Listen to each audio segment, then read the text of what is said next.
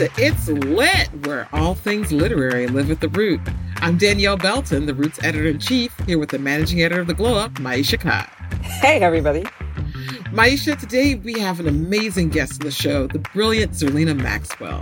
Zerlina is a political analyst, director of progressive programming for SiriusXM, co-host of SiriusXM's award-winning show, Signal Boost, and the host of her own news show on Peacock, Zerlina. She's also, we can say quite proudly, a 2020 Root 100 honoree. In addition to all these amazing things, Zerlina is also an author. Her new book is called The End of White Politics, How to Heal Our Liberal Divide, and she joined us recently to talk about it. You know, brilliant is probably an understatement when it comes to Zerlina. First of all, I don't know how she gets it all done, and I say that as a pretty busy person talking to an even busier person. But she gets it all done. You know, I think what's so appealing about her and why she has so much success is that she's so relatable. You know, she's really not ever talking down to us with all this brilliance. You know, she's really laying things out really plainly. And in some ways, telling us things I think a lot of us intuit, those of us who are open to that kind of intuition, but in ways that really make it plain and illustrate exactly what this huge impasse is we have here in America. And a lot of it is willful ignorance. But, you know, I love talking to her. I think she's just so fun and so cool and candid, you know? Yeah, and she's also just really super smart. So, yes. I mean, her political insights are amazing. So, absolutely. Let's get to this interview and see what she has to say. Let's do it.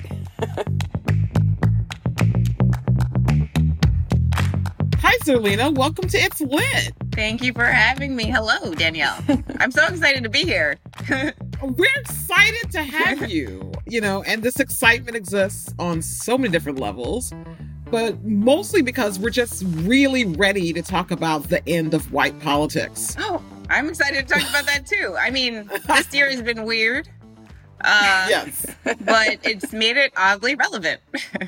Definitely. But before we get into the end of white politics, which I'm all for, because It's Lit is a podcast focusing on Black books and writers, we like to start every episode by asking our guests to name at least one book that has been a game changer for them. It was life affirming. It was mind blowing. Like, you didn't know a book could be this. What was that book or books for you? That is a hard question. Oh, God. I'm trying to pick between Octavia Butler books. I'm like, I don't know how to do this question. Okay. Can I say a person who wrote many books? Sure. Octavia Butler. Definitely. But even earlier than that, I mean, I think all of us would agree that James Baldwin changed the way that our brains thought about our existence in the world. And so maybe that even earlier, but just in terms of expanding my mind and getting it to think about just what's even possible, that would be Octavia Butler. Like Parable of the Sower. Yes. You know, I actually want to reread that before we leave this situation that I don't think we're calling quarantine anymore, but whatever this is. Yeah. Whatever this speaking stay of in your relevant, house all the right? time situation is. Yeah. Yeah, it's very relevant. So, Zerlina, a lot of people probably know you as a pundit on MSNBC. Yes. As well as co-host of Signal Boost on SiriusXM, or via your new show, Zerlina on Peacock. Girl, you got all the shows. All the shows. And we are proud to note that you are also a 2020 Root 100 honoree. Oh, that's exciting. I mean, I remember that. No. It was like that did happen because it's like in the fall, November. But it's because nothing at all has happened since November. But it's because we didn't get to do like the, you know, normally. We didn't get to do the do. Right. Yeah. We didn't get to do the normal do. I know, it was so sad. It's true. We're going to have whenever we're able to have a party again, we're going to have just a big party for the winners who didn't get to party the first time. That's exactly right. Everyone's invited. Right. But, you know, in 2020, you also published your first book, The End of White Politics, How to Heal Our Liberal Divide, which came out in July of last year and was instantly labeled a must-read book of 2020 by Time Magazine and others. What a time to be publishing a book on the intersection of American politics and race, especially since, as we now know, the climate has only grown more contentious in the months since you published. And as you noted, your first book ended up being deeply relevant How do you feel about the timing? And is there any argument you might have amended or added to, given how things have unfolded since? Good question. Well, I had no idea what was going to happen in terms of the pandemic, but I think I got a lot right about everything else. And I identified a couple of things, and I'm not the only one, right? I worked with Maya Harris, who wrote the seminal paper for the Center for American Progress in 2010, saying women of color are the voting bloc to watch. They're going to change American democracy, and Black women they vote in higher rates. They are participating and engaged. And when you invest in messaging and policies and in grassroots organizing directly to those communities, things can really change. I mean, that paper changed sort of how I viewed the future of American politics at the time. I was probably like blogging, I think, back then in 2010 or whatever. But I feel like the idea that the American electorate is shifting and the demographics are shifting to a place where white voters will be the minority, we never had that before. And so I was like, well, let's see what that means. What does that mean for us? It's clear Republicans, they get it. They know.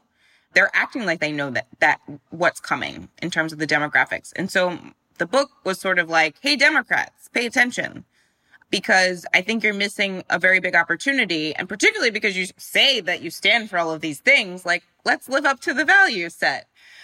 I didn't know the pandemic was going to make some of the arguments like so obvious. Once we were sort of revealing some of the systemic flaws in the system, like day by day as we lived in the pandemic and the bottom dropped out for so many people. And I think it was an epiphany for a lot of folks. So it's weird to have been right about a lot and also have written an entire book right before the pandemic, right? Mm-hmm. And then even after the pandemic, look back at the book and be like, oh, well, I was actually pretty right, even though there's this big major thing happening that, will change us all forever also. The same sort of flaws in the system are still there, and they're just more obvious to everyone. I think it revealed a lot. Yes. In terms of the arguments, I would say there's nothing I would change or update. I mean, I was pretty harsh on Joe Biden, but I went back and I read, there were different moments where I would go back and read it. Like when he went on Charlemagne during the campaign, like, and kind of flubbed that a bit.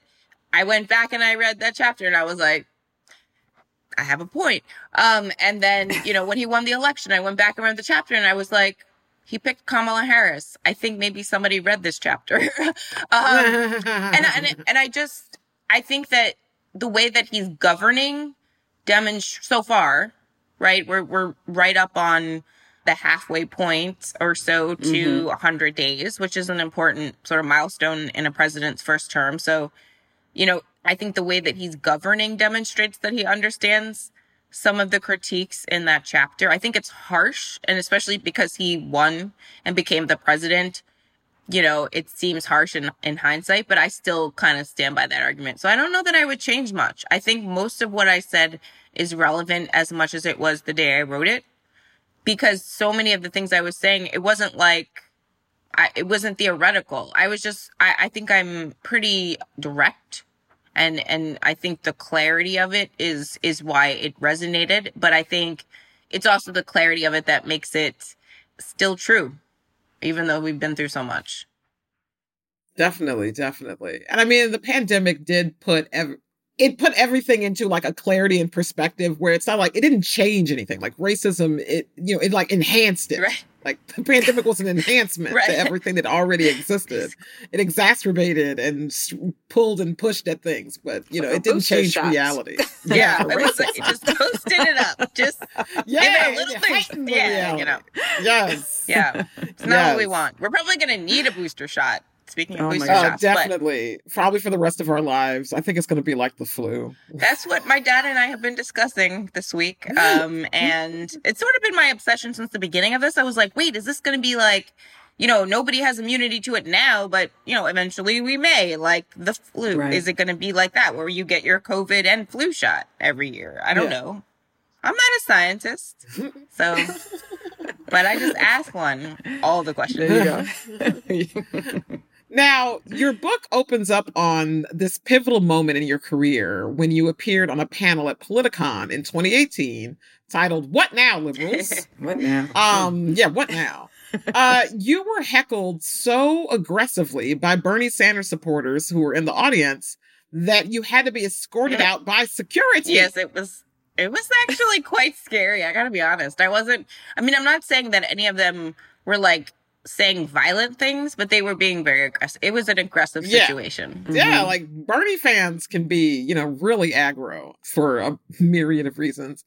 But that incident now almost seems benign in comparison to what we've seen in the past year. Absolutely. But it was indicative of the Achilles heel of progressive politics, a continued centering of white, predominantly male opinions and issues.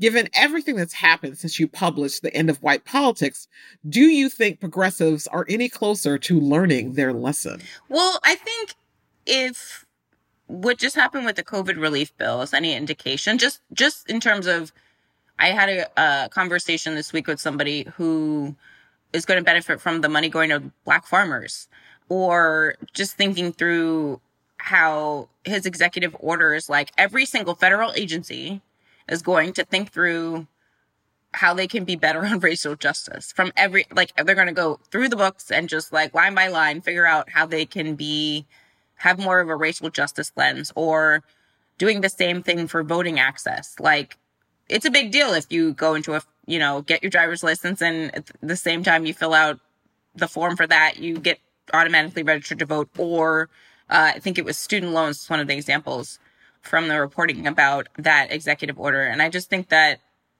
the intentionality is a good sign for this administration. And I think it shows a shift away from sort of the white male-centered consulting class, if you will. And that's good. That doesn't mean that those people still don't have things to contribute. Obviously, they do. They know a lot about maybe even things that I don't, right? Like, I don't know if I'd feel 100% comfortable in rural West Virginia, right? But I think that understanding that there is kind of a generational shift happening in the Democratic Party, and that's why you see, even the fact that like Hakeem Jeffries is rising in the ranks of the Democratic Party, that's sort of a demonstration of the start of a shift, because he's a little bit younger, right, than many of the other folks who have been representative in leadership of the party. But even the power growing of, the progressive wing, the progressive caucus, the squad, I think that the future of the party looks like the squad. And the people who will elect them look like the squad. It's a coalition of people of different backgrounds. And I didn't think, I would never have said oh yeah, George is going to turn blue in 2020. I wasn't thinking that when I was, I don't even know. I have a whole section. I talked to Stacey Abrams for the book. I have a whole section about Georgia, her strategy in Georgia. And it wasn't just go to the Black communities. It was go to all communities, but speak to the people where they are about the issues that they care about, not what you think they care about. And so I knew that there was a shift happening in Georgia. I just couldn't have seen it happening so soon. So I think the Democrats, that shocked them a little bit. And I think the next couple of years will be interesting to see if they go, let's see what they do with the filibuster, for example. Then that'll tell us a lot about whether or not they're about that life or whether they're not really serious about progressive reforms, and the filibuster could be an excuse not to do those big reforms. But, at the end of the day, it's about keeping the coalition together. The Democratic Party is a party that has Bernie Sanders and Joe Manchin. That is the caucus. So you have to figure out, how to build power with those people, because that's the reality. So as much as, progressives are frustrated with some of the moderates, and the moderates are like, you guys are going too far. That's what herding donkeys. Ari Berman had a book called Herding Donkeys. And I found that title so very apt.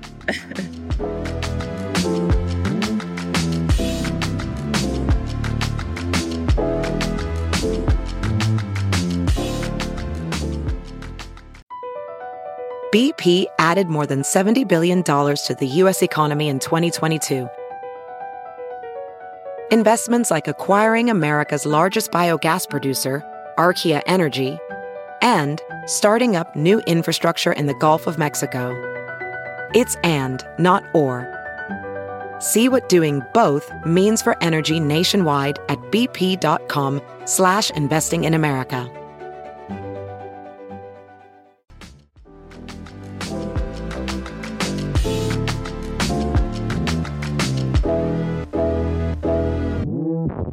Well, I mean, we do have this issue with, it's like that the caller is coming from within the house, right?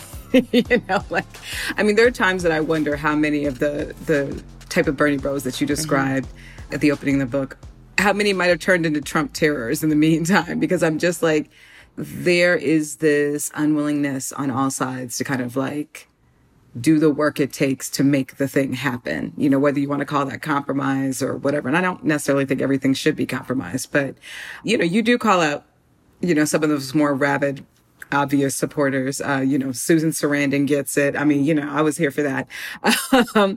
But, obviously he had quite a few incredible Black women on the front lines of his campaigns as well. And I'm assuming that some of them are people you consider friends and colleagues. How did they respond to this book? Well, I don't think so. I had a lot of Bernie supporters who have since sort of, maybe they were involved in the first campaign, but not in the second.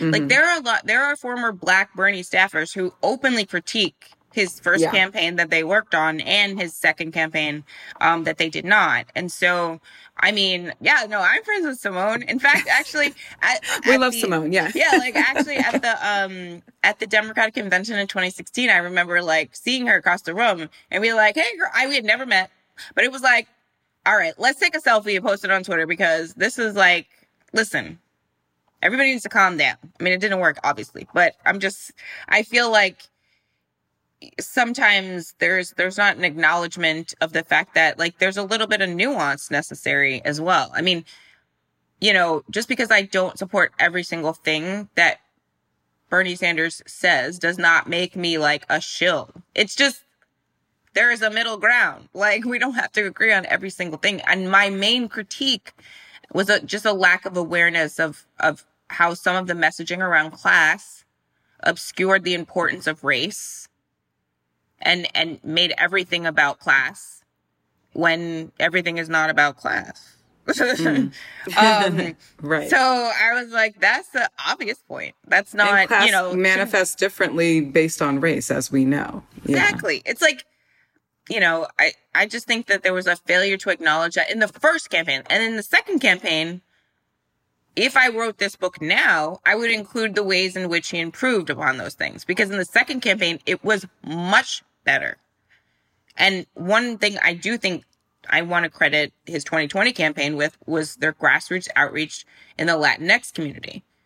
Because Chuck Rocha and others who worked within the Bernie team in the 2020 cycle, they understood that, yes, you need to reach out to the communities of color in an intentional way. You just can't say Wall Street reform and Medicare for all. Like, that's not enough. So that was a testament to the fact that, at least some people around Bernie and maybe Bernie himself, understood that there were some shortcomings and he improved upon them. And that's a great thing. But I do also think that, the minimum wage fight is an example. One of the reasons why I was always sort of like, I like these ideas, Bernie, but I don't see how you're going to get it accomplished. I need the step-by-step plan. Elizabeth Warren is giving me the plan with the bullet points and the appendix and the tabs. Like, she gave me the whole, map on how she's going to get these things accomplished. And I just don't get that. And I think the minimum wage fight was a moment where, he could, I don't know what work he did behind the scenes to get Joe Manchin on board or Kirsten Sinema on board. Mm-hmm. But I think the fact that they couldn't, they couldn't get him, that shows that there is, that's his big thing, right? I think he needs to be working the phones too. And as president, he would have been required to do that. And he can't just yell that it's the right thing. And neither can his supporters. Yeah. But I mean, all of that I think is water under the bridge. For me, it's not, in this moment of pandemic, it's like, I mean, do I care that I got yelled at Politicon? Not really. Like, it does put everything in a context, right? Like the stuff it's like, y'all, I'm not even mad. Like, it was, but right. but I think that moment, it was a moment where literally my editor walked up to me at the end of the panel and was like, "You need to write about what is happening in the temple. Like, what just happened is a book." Yeah. And I was like, okay. Well, I mean, it's a great book, and people should definitely read it. But one of the things I also love about this book is it's, and it is about coalition building, is that it's a deeply feminist text as well. Like, I love that aspect of it. Because we know, obviously, that not just Black women, but in these last few elections, Black women have been the driving force behind any number of progressive movements and campaigns throughout history. And obviously, we just saw that again in Georgia and throughout the United States. And obviously, we saw, as we saw with Obama, with the ascension of Kamala Harris to the vice presidency and now the most diverse cabinet in history, like there are going to be people who claim otherwise. But would you say that misogynoir remains kind of the major stumbling block in American progressive politics? Yeah. In America. It's just like, it's just full stop. You know what I mean? It's like, you were like, just America. Just America. I mean, no, it's not even just America, right? We just lived through Meghan Markle. It's global. True. It's global, True. y'all. True. But I think it's very interesting to watch Kamala Harris navigate a role that no woman has ever done before. And I think that the awareness of the fact that misogynoir exists and you have to deal with it. Like, that's actually going to give her a leg up to most people in that position, because I don't know historically, I mean, even generationally, like one generation ago, women of all backgrounds, mostly white, but I mean, because Black women generally are not like, well, you just have to deal with it. But I have talked to so many white women of just like one or two generations above me who are like, well, back in the day when I was 25, sexual harassment was just the thing you put up with, And I'm like, what?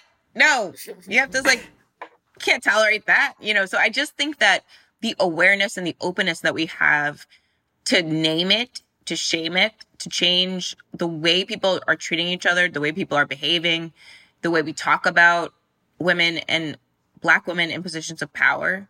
I mean, it feels good to be able to call it out without hesitation. I mean, that feels like a shift. Yeah, so definitely. I'm optimistic, even though everything is terrible. You know what I mean? Like, I'm generally an optimist. So I'm optimistic that we can, press on. I mean, Black women have survived worse than what we are going through. And so I always have to remember that. I'm like, oh, they're not being fair to Kamala, but it was worse even when she was running for her first, position. So I think she's been through the fire, and it's kind of cool to see somebody who's that aware and will name those things. I mean, I would not be surprised if something were to happen and she just called that person out for the sexism or the racism, and I don't know that we would have seen that in a female politician or somebody in that type of position before. So that's a sign of progress.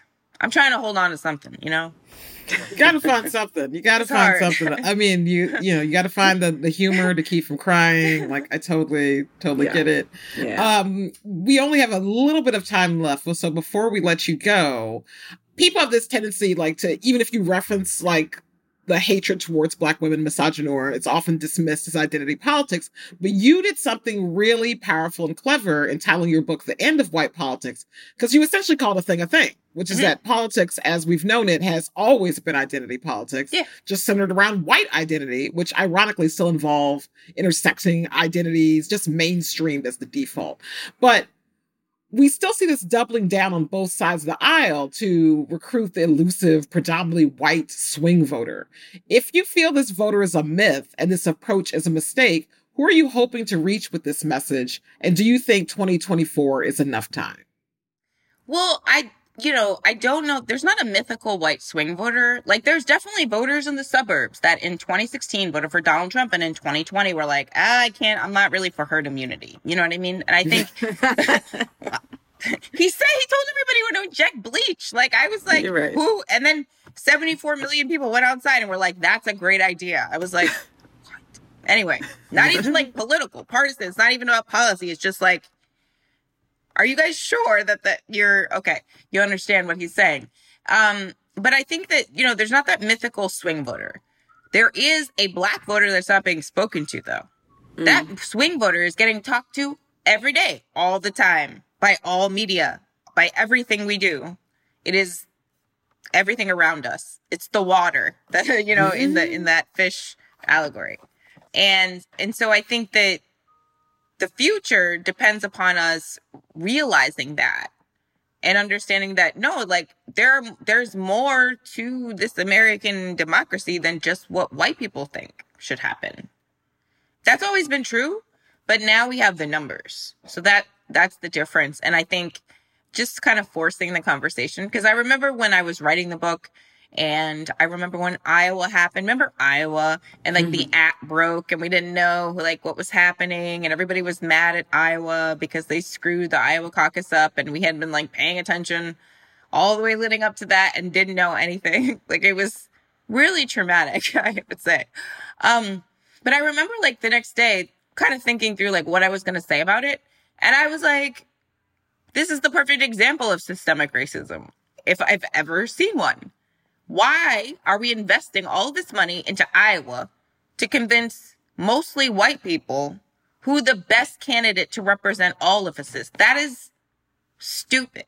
So we should not do that anymore. And here's a really good moment to be like, yeah, maybe we should look outside of Iowa and New Hampshire, in terms of the first couple of states that are going to set the sort of momentum for who could be the Democratic nominee. That just doesn't make sense to me. So I think you just got to call it out more. I remember when I said those things, it was a shocked sort of response from anchors and fellow panelists. But I think in hindsight, post-insurrection, most people don't think that I was like, jumping the shark in any way. Right. I think I was being relatively mild. You're being kind. So kind. I was being so mild. Well, Zerlina, like, it has been amazing to have you with us on It's Lit today and have this conversation. We could talk about it forever.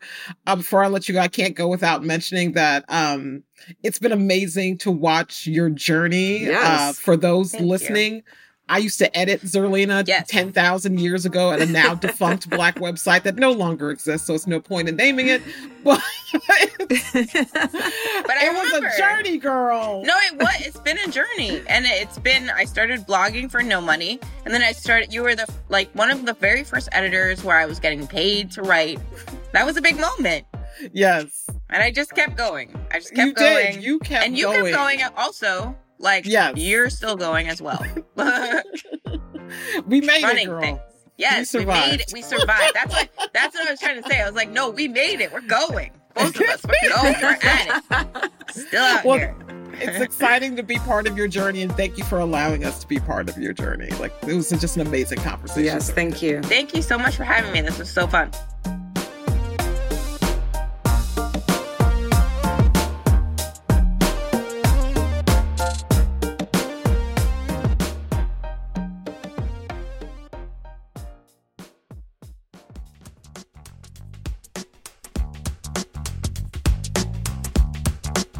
The Root Presents It's Lit is produced by myself, Maisha Kai, and Michaela Heck. Our sound engineer is Ryan Allen. Special thanks to Sarah Chishti. If you like the show and you want to help us out, please give us a rating on Apple Podcasts. It really helps other people find the show. If you have any thoughts or feedback, you can find me on Twitter at Black Snob or on Instagram at Belton Danielle. And you can find me at Maisha on Twitter. That's MAIYSHA, and at Maisha Kai on Instagram. And before we go, we always like to talk a little bit about what we're currently reading. Maisha, what are you into these days? I am reading The Secret Lives of Church Ladies. I am overdue in reading this book by Deesha Philyaw. It's amazing. It's a collection of short stories. We're going to be talking to Deesha soon, so I'm not going to spoil anything, but ooh, yes. This is one of those woo child books. And Deesha's been getting a ton of awards recognition. It's a best-selling book, and I have to say it was all really well-deserved. What are you into these days? Well, I've heard it mentioned so many times in our podcast now that I was just like, you know what? I'm going to try to reread Toni Morrison's Beloved because I haven't read it since college. And wow, it is quite the undertaking. I don't know, either I was a super genius baby at 19 or I just became dumber as I got older. But I'm just like, wow. Or maybe it's just that at that age, we're sponges and we're searching. I think of all the stuff I used to read in college, that like all this like deep black feminist theory that I still carry with me as like ethos. But like when I try to read it now, I'm like, oh my God. Yeah, my brain is just like, somehow reading, writing, and editing blogs for 20 years. That might do it. Doesn't keep your brain quite in the shape that it needs to tackle Toni Morrison, but I'm doing it. All right, then. I'm getting it done. And that's it for this week. Thanks so much for listening, and we'll see you next week. In the meantime, keep it lit.